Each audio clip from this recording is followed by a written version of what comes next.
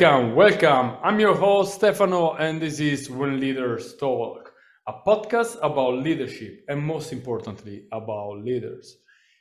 One of the things I love about this podcast is how it can reach guests from all around the world. And the guest for today, for example, is Rogelio Montekio. He's a Mexican born, but now lives in Sydney, Australia. So pretty much on the other side of the globe. And actually, one of the things we did talk a lot in this episode is diversity and inclusion and talking to people coming from different countries. And that's because Rogelio, who has 20 years of experience in leadership, having worked in sales, partnership, and business development, knows what are the three main challenges for leaders. And the first one actually is communication. The second one is how to deal with business priorities. And the third one is how to deal with high speed changes that are happening now and all the transition, all the disruptive technologies, and even other events like COVID that do impact our life in all the dimensions of it. Rogelio talks about his failures as a leader, and he's very open and honest about it. But one of the things that I think that you should really pay attention to is the way he was able to create a great team able to achieve great results. And this is through designing the alliance within the team, kind of writing down an agreement. And this agreement, Rogelio and his team, they found a way to communicate. They found a way to always state the purpose of a meeting or anything else. And they found a way to make sure that all the voices in a team are heard and everyone has the time to talk. You can do this when you are capable of creating a psychological safe environment where everyone can talk and all the others are listening for real and not judging, and they welcome whatever is said. It's not easy. It's not an easy task. And actually, one of the things we discussed with Rogelio is really how sometimes we talk about leadership and everything seems natural and easy. Oh, yeah, it will take a day or two, but it's not true. It's not true. To develop skills and to increase the effectiveness of a team, you need time. You need to spend time on it. But the reward is so great that you will do it again and again and again, and you will understand that those resources, because time and any effort is a resource that you are spending on it, will be rewarded highly. There is much more to uncover in this conversation with Rogelio, and before I leave you to the episode, let me remind you about, first of all, my website, masteryourseat.com, where you can learn more about my coaching as a leader, as a leadership coaching and the personal leadership coaching. And you can also follow me on social media, especially LinkedIn, but also on Facebook, Instagram, on Twitter and TikTok. All right, with no further ado, Rogelio Montekio. Welcome, Rogelio. I'm very happy to have you here on When Leaders Talk. Thank you very much, Stefano. I'm very happy to be your guest today. Happy to join you. So, Rogelio, your presence here is important. I really would like to explore with you on leadership. And, in our previous conversation, we talked a little bit and hope we'll go deeper in what's your view on leadership. And to start, of course, the first question is always, What is your definition of leadership, if you have any definition of leadership? Yeah, I think my definition of leadership is one that you probably have heard about. It relates to the servant style of leadership, where leaders look at their role is being the ones who enable the rest of the team, is being the ones who show the way, but leading by example. And also the ones who, if you were to put this in a chart, it's probably not, they wouldn't put themselves on top of everybody else. They'd probably put themselves below everybody else as a foundation for the team success. So yeah, that's probably my most simple definition of leadership, and the one that I've tried to apply during my leadership opportunities. Right, lead by example. Leading by example. It's easy to say. It's a matter of being, showing integrity and aligning always aligning your actions with your values and principles, and whatever you try to, in a way, enforce within your team. Well, you have to do it for yourself. So it takes a lot. And I like what you said about, well, leading not from the front but from behind, or in any other position. I mean, and I do understand that sometimes you need to move, right? It's not like always from behind. So what is the most challenging part for leadership, in leadership that you have experienced in your life, in your career? Well, that's a really good question. I don't know if it's the most difficult part of leadership, but I think I would bring three challenges that leaders face. The first one would be about communication. That this is something that I had a lot of opportunity to learn and become aware of how important it was and how much I needed to improve in terms of communication. When I moved from Mexico to Australia and I started working with a team, my team was very diverse in terms of cultural backgrounds. There were people from very different nationalities and from many nationalities who were born and raised in different countries and had different native languages. And I realized that even when we were all trying to communicate and understand each other and agree on something, just those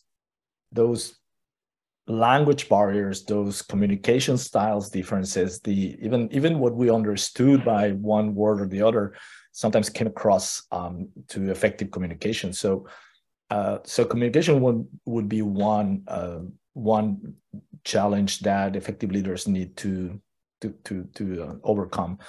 The second would be just the high speed of evolution and the fact that we were discussing just before we started recording a second ago how the world dramatically changed during COVID and how everybody needed to learn new things and be challenged with new working styles and working from home and having to go all into different types of engagement. And that's just one example of what leaders frequently face, which is the unknown, right? Where you're constantly confronted with things that you do not know, and you would have not had a chance to be prepared to know, maybe, or maybe you did, but nevertheless, you can find yourself in an area, whether it's a technical aspect or whether it's something associated with a business model that you haven't found, or just a situation you have never experienced before in terms of interpersonal relationships, whatever. So you need to deal with new things very often. And then I would also call as the last of the three challenges that leaders need to overcome regularly is the business priorities that are sometimes difficult to implement and that frequently represent a challenge for leaders to execute in a truthful, honest, compassionate way. Right? Sometimes the business is moving very quickly. The business priorities move very fast. Sometimes you don't. You feel that you don't have enough time to explain, or you, for whatever reason, are not allowed to explain to people all the details of why something is happening or something will happen. Nevertheless, that doesn't mean that as a leader you shouldn't be acting in a fair and compassionate way in any ways. But just the fast pace of things sometimes come in the middle of that process. And as we were saying, not all of the times execution happens the best way possible, and not all of the times communication happens the best way possible. And not all of the times the areas that get to be prioritized are the ones that should have. But you do your best at any time, right? Yeah, I hope so. This is how it should be. And only 3 challenges is still good. Not just I know those are the 3 main challenges. Yeah. There are many, but those 3 are I think just communication, prioritization, fast speed of change, and the unknown is something that's always present. Well, let's dig in those 3 challenges then, and I'm curious on how you deal with those. And let's start with the last one, as you mentioned, the business priorities, and that sometimes take over everything else, and probably you forget about your team and everything else. And you might create, but some companies actually are built on a culture where business is important, customers first, and everything else. And when let's say Amazon probably is the greatest example of it, right? It's so customer centered, and it's successful in this way. But on the other side, employees, they know it when they join the company, and there is a high turnover. Quite, people stay in Amazon for a couple of years and then they feel the need to change. But it's still, they join, they know it. So how do you deal with this? How do you reconcile the business priority with everything else? Yeah, I think the first part of the answer is that if you are part of a team and organization that has a particular culture where some of these elements of the business dynamics are clearly stated about the approach to decision making, the approach to communication, the approach to a prioritization.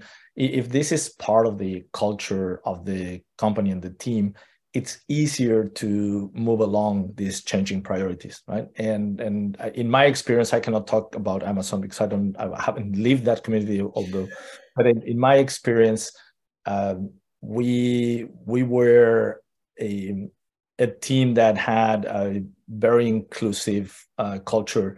We were a team that had a strong bias towards having open conversations about our business priorities.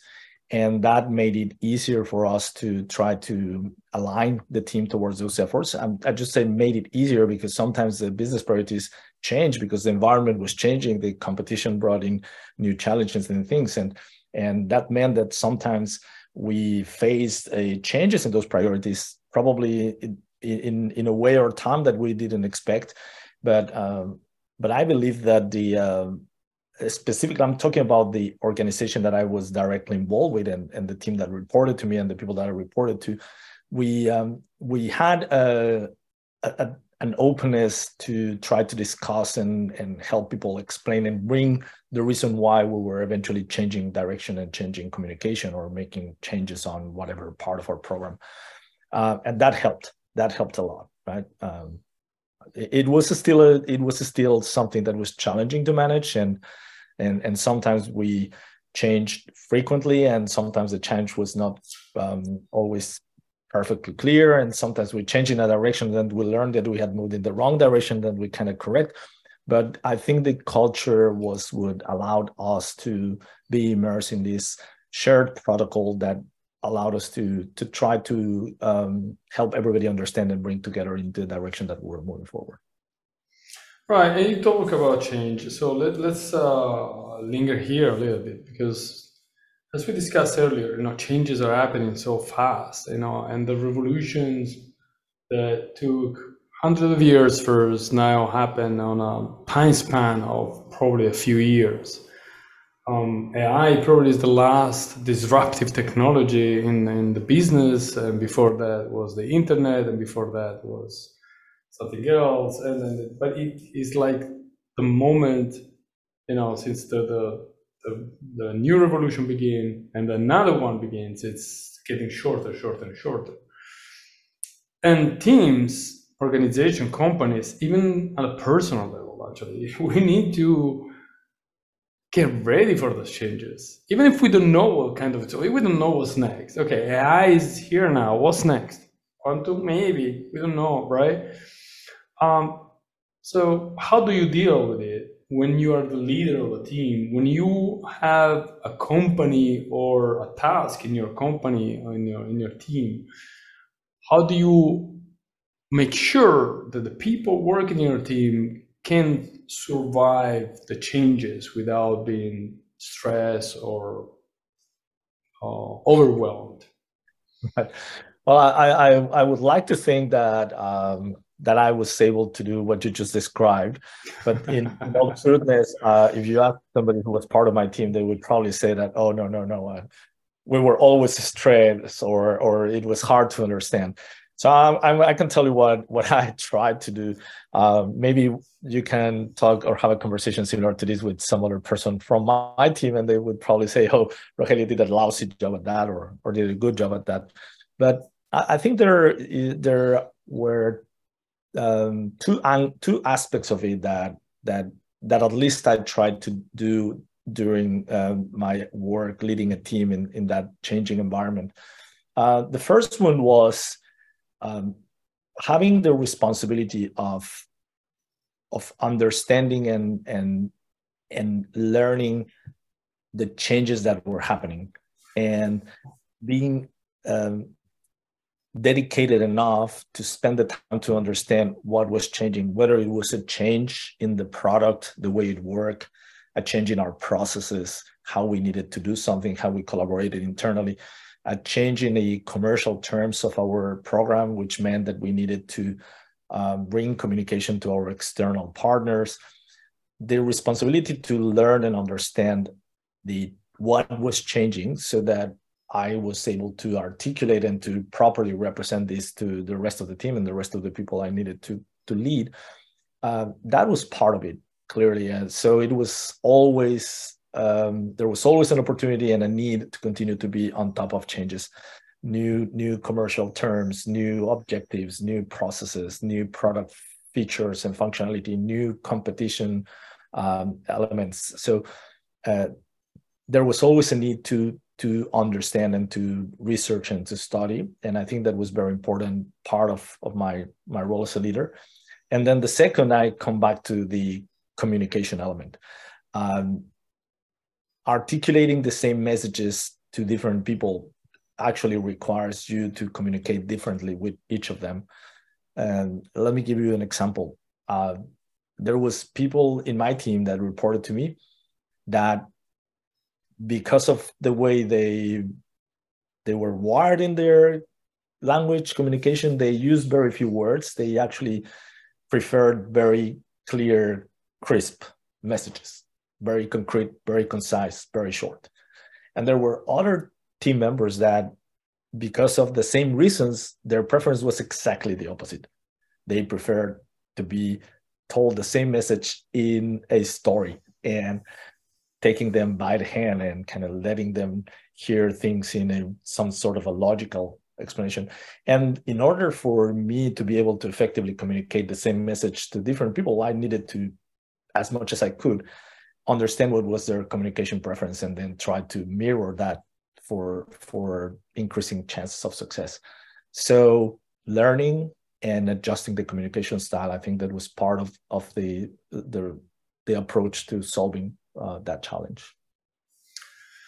Yeah, and I can imagine, because of course, you work in a company, you work in Google, where there are people coming from all around the world, literally. So you have to deal with different cultures, different. It's not just the language. Language, at the end of the day, you find a common language, normally English, but you need to find an effective way of communicating. And that's not easy. I mean, I've been working in international environments, and actually, some is sensitive on some aspect. As you say, someone prefer like bottom lining, very short, direct. Others, you need to create a bigger narrative, a longer narrative to explain and involve. What is and then basically what we showed now that you talk is how those three challenges are all interconnected. It's not just communication. It's not just changes. It's not just business priority. Everything moves and they are intertwined and making the job of a leader more interesting. I don't want to say more complicated or complex. More interesting, right? But not always things go as you plan, I guess. And Yeah. we have to face failures. A challenge, it means that the outcome could be good or not. What is the greatest failure, if you want to tell us, of course, that you have dealt with, or a failure? Yeah, I'll tell you a failure. There's two angles to it, and I know some people I particularly dislike when you ask someone to share a failure and then they kind of come up and spin it and they'll tell you something that is a wait a second, Successful. Exactly. So now I'm going to describe first a failure as something that didn't happen the way you wanted or expected, right? So it didn't go the way you wanted. It doesn't mean that it might have not been a catastrophic outcome. It might have not been something, but just let's say what was something that didn't happen. And in the context of what we were describing, there was, I'll share with you two examples. One of them is even a little bit funny, I would say, and the other one is not as funny but equally important. The first one is when I just shortly after I moved to Australia, and we were working with a portfolio of partners that were not very operationally effective. We had one particular partner that stopped paying their bills. So what happens when a partner stops paying the bills in the case of a product like Google Ads, then you get to be suspended, which means that because the partner gets a suspension, the accounts that are managed, the customer accounts that are managed by that partner are suspended, right? So you suspend the partner, but you're suspending customers from the activity that they have on their advertising campaigns. And this particular partner had a fairly large number of accounts. And I remember that I was trying to solve that problem, which meant I was trying to get the partner to pay, or at least show goodwill towards the process or the problem. And on the other side, I was also dealing with the collections team at Google, whose responsibility was to recover the debt that was in arrears, right? And interestingly, my partner was in one of the countries in the region, Asia Pacific, and the collections team was based in another country in the region, where first of all there was a big time zone difference. So by the time one of them was arriving to the office, the other one was about to leave. So there was only about an hour for the two individuals to be working during the regular work hours. And then I remember being in a conference like this, trying to come up to an agreement. And I couldn't understand anything that both of them were saying. Like I was just not used to the accent of the people that I was listening to. Yeah. And I couldn't understand what one was telling the other, and I couldn't understand the reply of the other person. I was thinking, how am I going to actually be able to influence and solve this if I basically don't understand anything that's been said here? So needless to say, that situation was like that for a few days, which damaged a number of clients, and then the clients, some of them might have paid, some of them not. I'm sorry for the ones that were on time on their own payments because they were being suspended as a result of the partner not paying. And it actually stayed like that for over a week, which was definitely bad, right? Yeah. It appeared fine. So it definitely, and I had a huge, very accelerated learning process there, because the first call was a tragedy. Like the first call, I couldn't understand anything. And because of the time zone difference, I only had another chance to get people to talk to each other until the following day at the same time, right? And then for the next day, I was ready, and I was ready to prepare, and I shared written statements with both of us. So this time, at least, I knew that we were discussing the same topics or opinions on everything, and we got a little bit of progress, but we were short on time, and we couldn't get a commitment from the partner to pay, or the collections team to reestablish the service. So it didn't solve on the following day. It went on for a few days, and it was definitely a learning process, very painful for the customers especially. So that was one case where it didn't went the way we wanted. Success would have been to get the partner to make a commitment to payment, the service established, and the customer's not suffering, right? It didn't happen like that. But as we were saying, that this is the type of things that you run into. And then another example that actually is a bit closer to my heart in terms of how important it was about one particular situation that we're facing with one client, that I made an opinion. I made a very direct, abrupt opinion to a person in my team who I thought, I never thought that the way I was communicating about that topic was going to actually make an impact on her, right? And it was only 2 or 3 days later that she actually had the courage to come back to me and said that she was shocked by how hard, or how, let's say, that how bold or hard or decisive my opinion about a problem had been, right? And then I became aware, and we were talking about the self-awareness element. I became aware of how I was assuming that the other person would understand my intention, or understand my communication style in a way that I thought was correct, and how she was impacted in a very different way, right? And it actually made a big impact on her, and I really appreciated, and I really thank her for letting me know, because had she not come to me to tell me that she was shocked about how I had expressed myself in that moment, I would have never thought it was okay. It was not okay. I would have never learned that it was not okay, because I thought it was okay in the context of our relationship and everything. So I just became very, very, very aware of how even inadvertently you could affect other people even without the intention, right? So I became much more, I would say, careful about making those type of bold statements that sometimes could have been perceived as aggressive or very harsh to other people in the team. Yeah.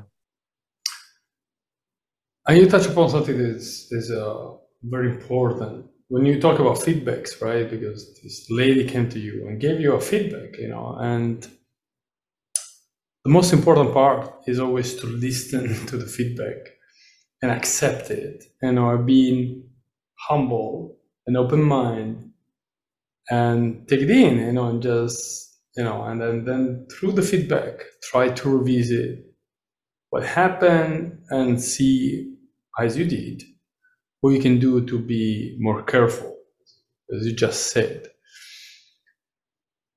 And I like that. I really appreciate that. This is something that it's some leaders, they don't like people, and they tell them that no, this is wrong, or I have not appreciated this. They're just kind of, oh well, I'm never wrong.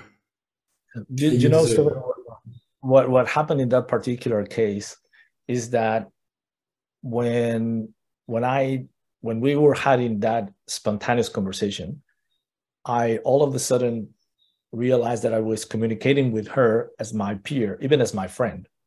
Mm. And she was receiving my communication as a communication coming to her from her leader. And that was a complete disalignment on what was going on, right? And when she brought that feedback to me, and I realized how important my communication style as a leader and how much impact it could have, right? It made me learn. It made me in a painful way. I would get to tell you in a way that I was not expecting how important that was, right? So I was used to being very close to my team. I was used to being very, familiar, you could say. But then I realized that even if you have a very good relationship, you are still the leader, and what you say and the way you say it matters, right? Oh yeah, absolutely, absolutely. The way you say it and how you say it. Okay. I want to go back to what you said earlier. We discussed a little bit how you have led people coming from these different countries, and I'm very intrigued by this culture of inclusion that you as a leader, as a servant leader, as you said at the beginning of this interview, you have to have, right, to integrate all those people. And I wonder if you can share with us, how do you make sure that all the voices in a team are heard? How do you make sure that inclusion is a value in the team and that everyone is safe? Yes. Yeah. Well, first of all, I got to give credit to, in general, Google's culture of inclusion. And I got to be, again, I got to give credit to my leaders who always were supported and fostered. I don't have to say it, but I'm saying it because it was true. I was very lucky to be part of a team where our leaders really, really put an effort to make sure that we had a culture of inclusion and appreciation of diversity. But how we made sure, I'll tell you three things that we actually did, very specific. The first one is we learned, just as a result of team conversations about how can we do this better. The first thing that we did is that we established a communication protocol in very practical. We said, okay, if what you need is not urgent, it's okay to send an email and expect a response in whatever 2-3 days, maybe a little bit more, right? If what you are needing, or the information you're needing, is time sensitive, just go into the chat, the internal chat, and ping the person and ask what you need. And because not because this is more important or because it's less important, you will ping people when it's time sensitive, right? You're interrupting people because it's time sensitive. And then something very funny, we actually learned that the team didn't like when you were being very, didn't like the courtesy and the small talk on the chat. Like they said, oh, I hate it when someone tells, hey, how are you? Hey, are you there? Are you there? Yes, I'm here and I'm in the middle of something. So just ask me what you want, right? So we actually agreed that said, look, what we actually think is okay in the chat is forget the small talk, just ask the question, right? Do you know what's the situation with this contract? Is this contract ready? Yes or no? Do you understand who can help me solve this problem? Yes or no?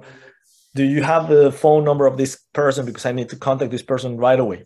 Yes or no? So we agreed on the communication protocol on how to communicate for things that were important but not urgent, for things that were urgent but maybe not important.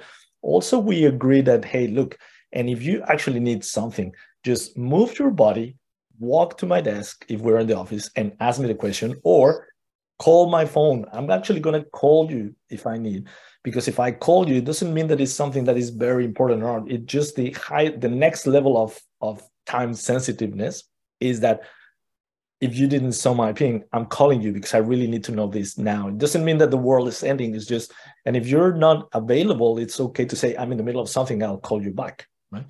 So we agreed on this communication protocol. And then another thing that the next iteration was we also agreed on being explicit about the purpose of our discussions. This was something that was, somebody learned about this and was actually very, a great suggestion for our team collaboration to say, hey, are we sharing information?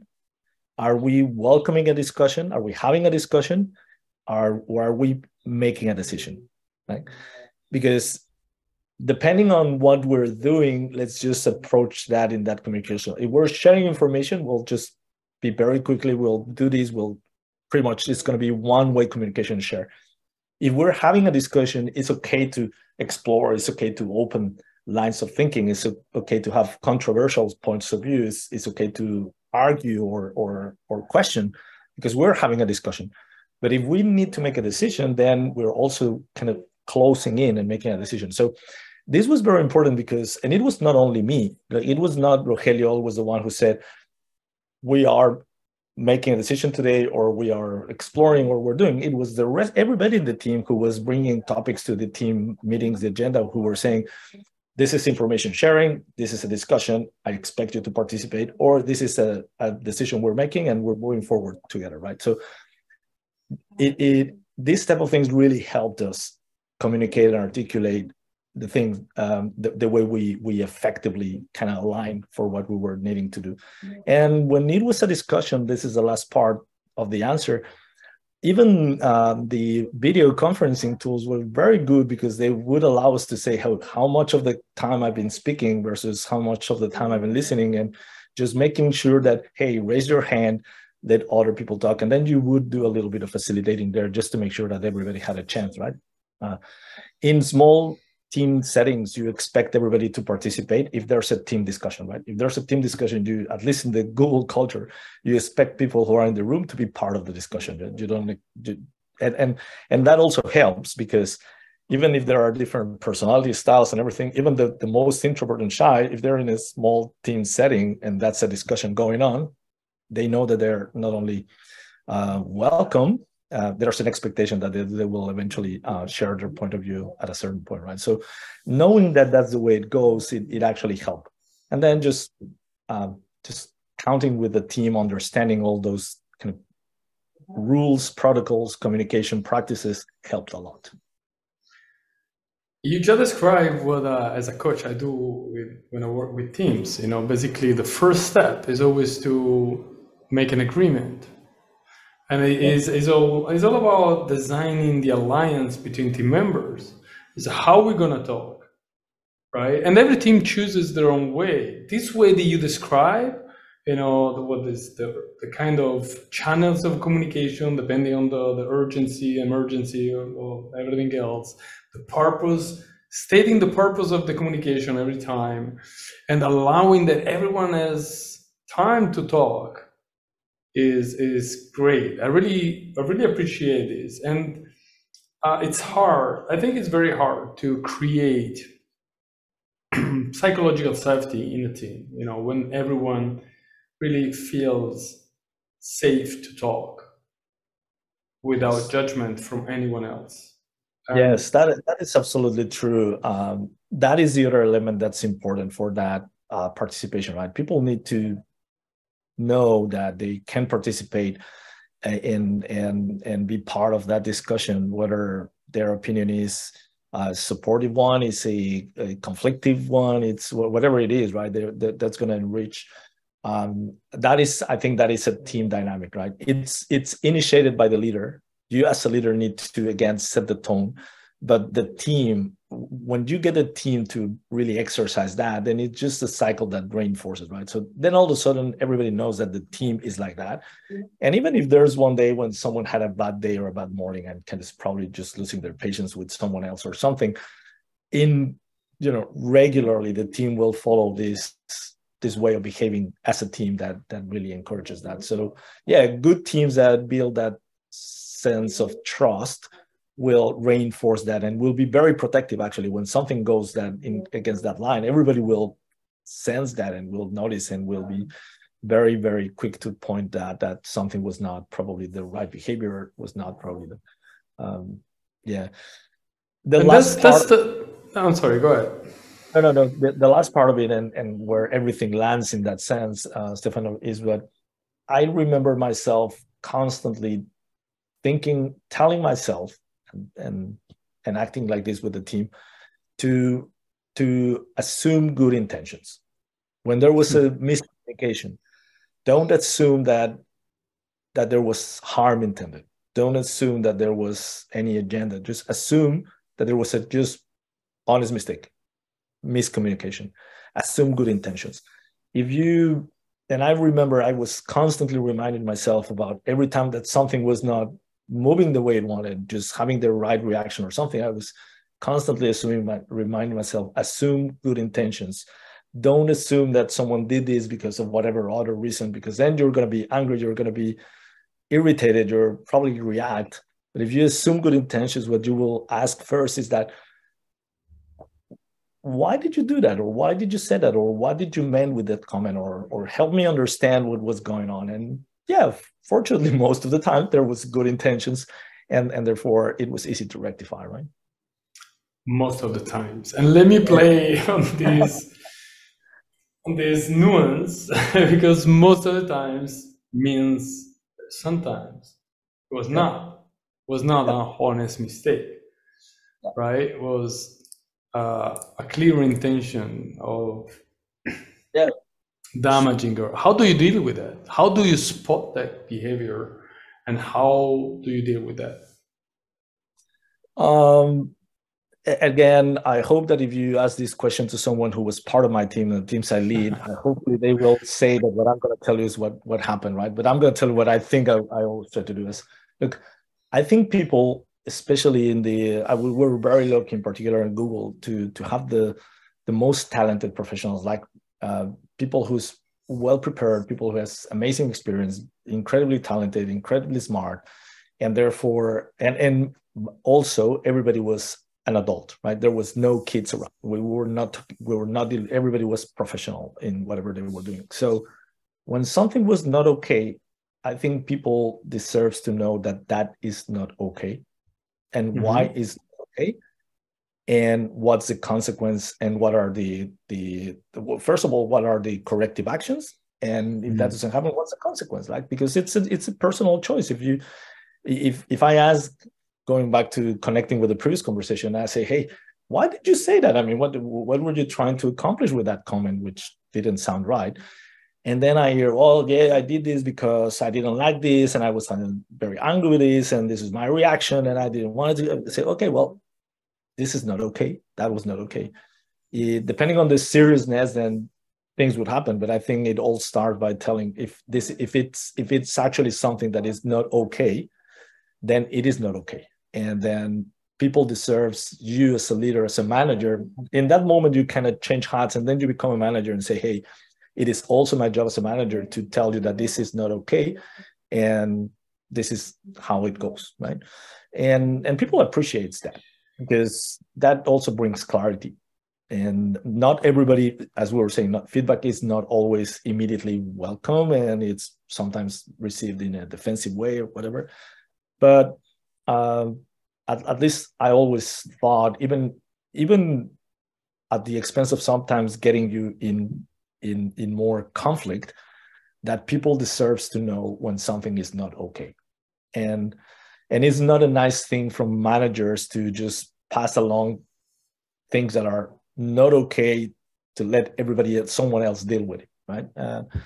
It's not that I was kind of volunteering to fix problems and be a kind of, the person who's taking that role all of a sudden. But if something happened within my team, within my business responsibility, then at that moment, then those are the short periods of time when it's your job to be a manager. Right? Yeah, and that's the hard part, when you have to deal with mistakes and talk to people. But as you say, being honest and clear and direct pays off. You don't need to be upset. You don't need to say things in an upset way, because, as you say, especially when you work with professionals, with adults, they know it. They're already thinking about the mistake. They're already regretting the mistake. They're like, oh my gosh, what did I do?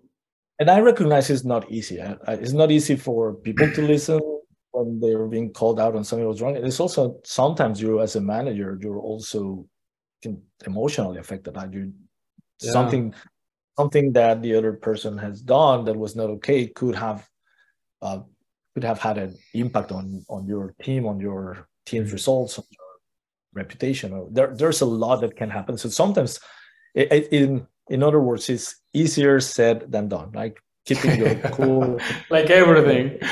Yeah, like everything. Even when we talk about leadership, when I talk about leadership and I give advices and I comment something, my thought is, oh, so easy to write this. But at the end of the day, when you are under pressure, stress, urgency, people that have expectations and they have problems, and then someone is probably yelling at you or whatever, well, that's when the real leader comes out, when he's able. But there are few, and then it's very, very difficult. And it needs practice, because I like to say that you don't need to be born as a leader.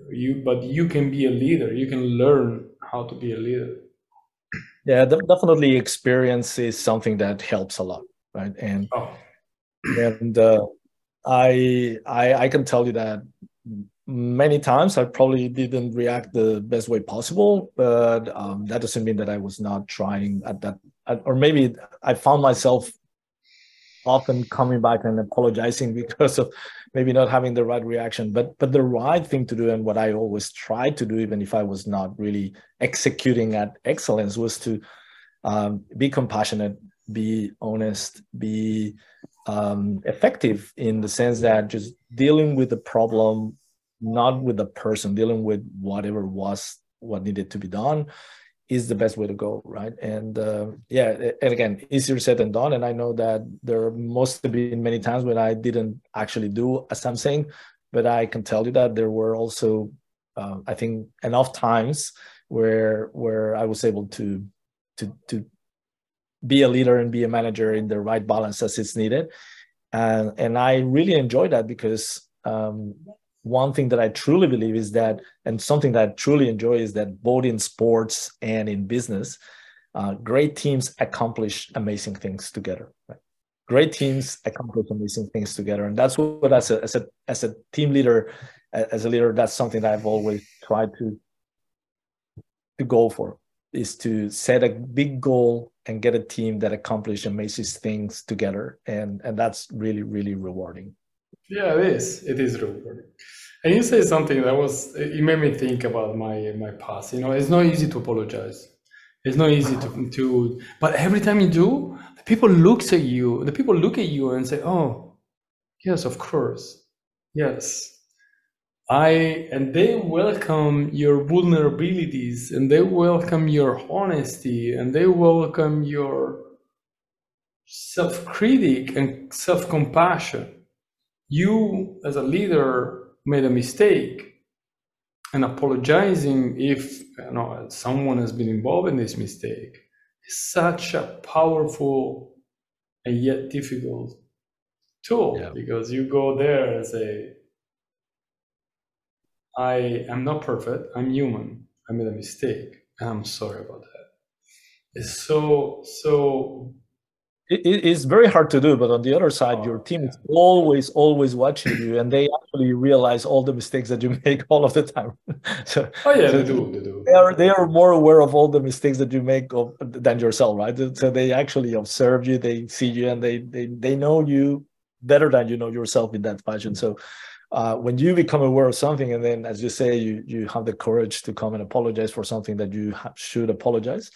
And one of the things I've hated in my career, when something happened and leaders, they refuse to understand the mistake was theirs, and actually they start playing the blame game, trying to put the shame on someone else and find the victim of this action, or because you didn't tell me that, or you forget.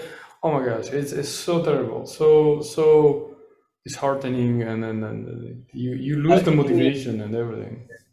And we all know when that happens. I mean, the whether it's said or not, but the reputation of the leader, the image of that person to the people who follow them, it just gets affected, right? It gets impacted. All right, Rogelio. Time is passing as faster than I thought, apparently, and we have space for a last question. That is, let's say that someone comes to you and say, Rogelio, I want to be a good leader. I want to be actually a great leader. Can you give me a suggestion? Can you give me what to do, how to do it? What is the suggestion you would give to this person? In line with what we've been discussing, Stefano, my suggestion would be to spend the time needed to learn what needs to be communicated to the people who follows you, and then try your best to communicate that effectively. It's those two parts. First, prepare yourself, study, research, learn, be ready to understand what needs to be communicated, and then do your best to try to communicate that in the most effective way. And that means trying to understand who's your audience. If you're talking to a small team or you're talking to a large group of people, how did you effectively communicate that? What's the communication channels? What's the communication style? And really do not underestimate the importance of those two parts, which is just knowing exactly what needs to be communicated, and then really finding the best way to do that, right? As a matter of fact, this is so important, Stefan. I'm just going to go back, and sorry that I'm taking a little bit longer, but some of the best meetings that we had with my team in preparation with a meeting with an external partner, we actually did discuss those two things. We were going to be meeting with a partner. We were going to have the privilege of their attention for an hour or so.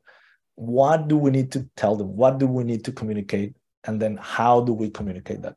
And we spent a fair amount of time as a team discussing those two elements. And that's how we prepared for those meetings. All right.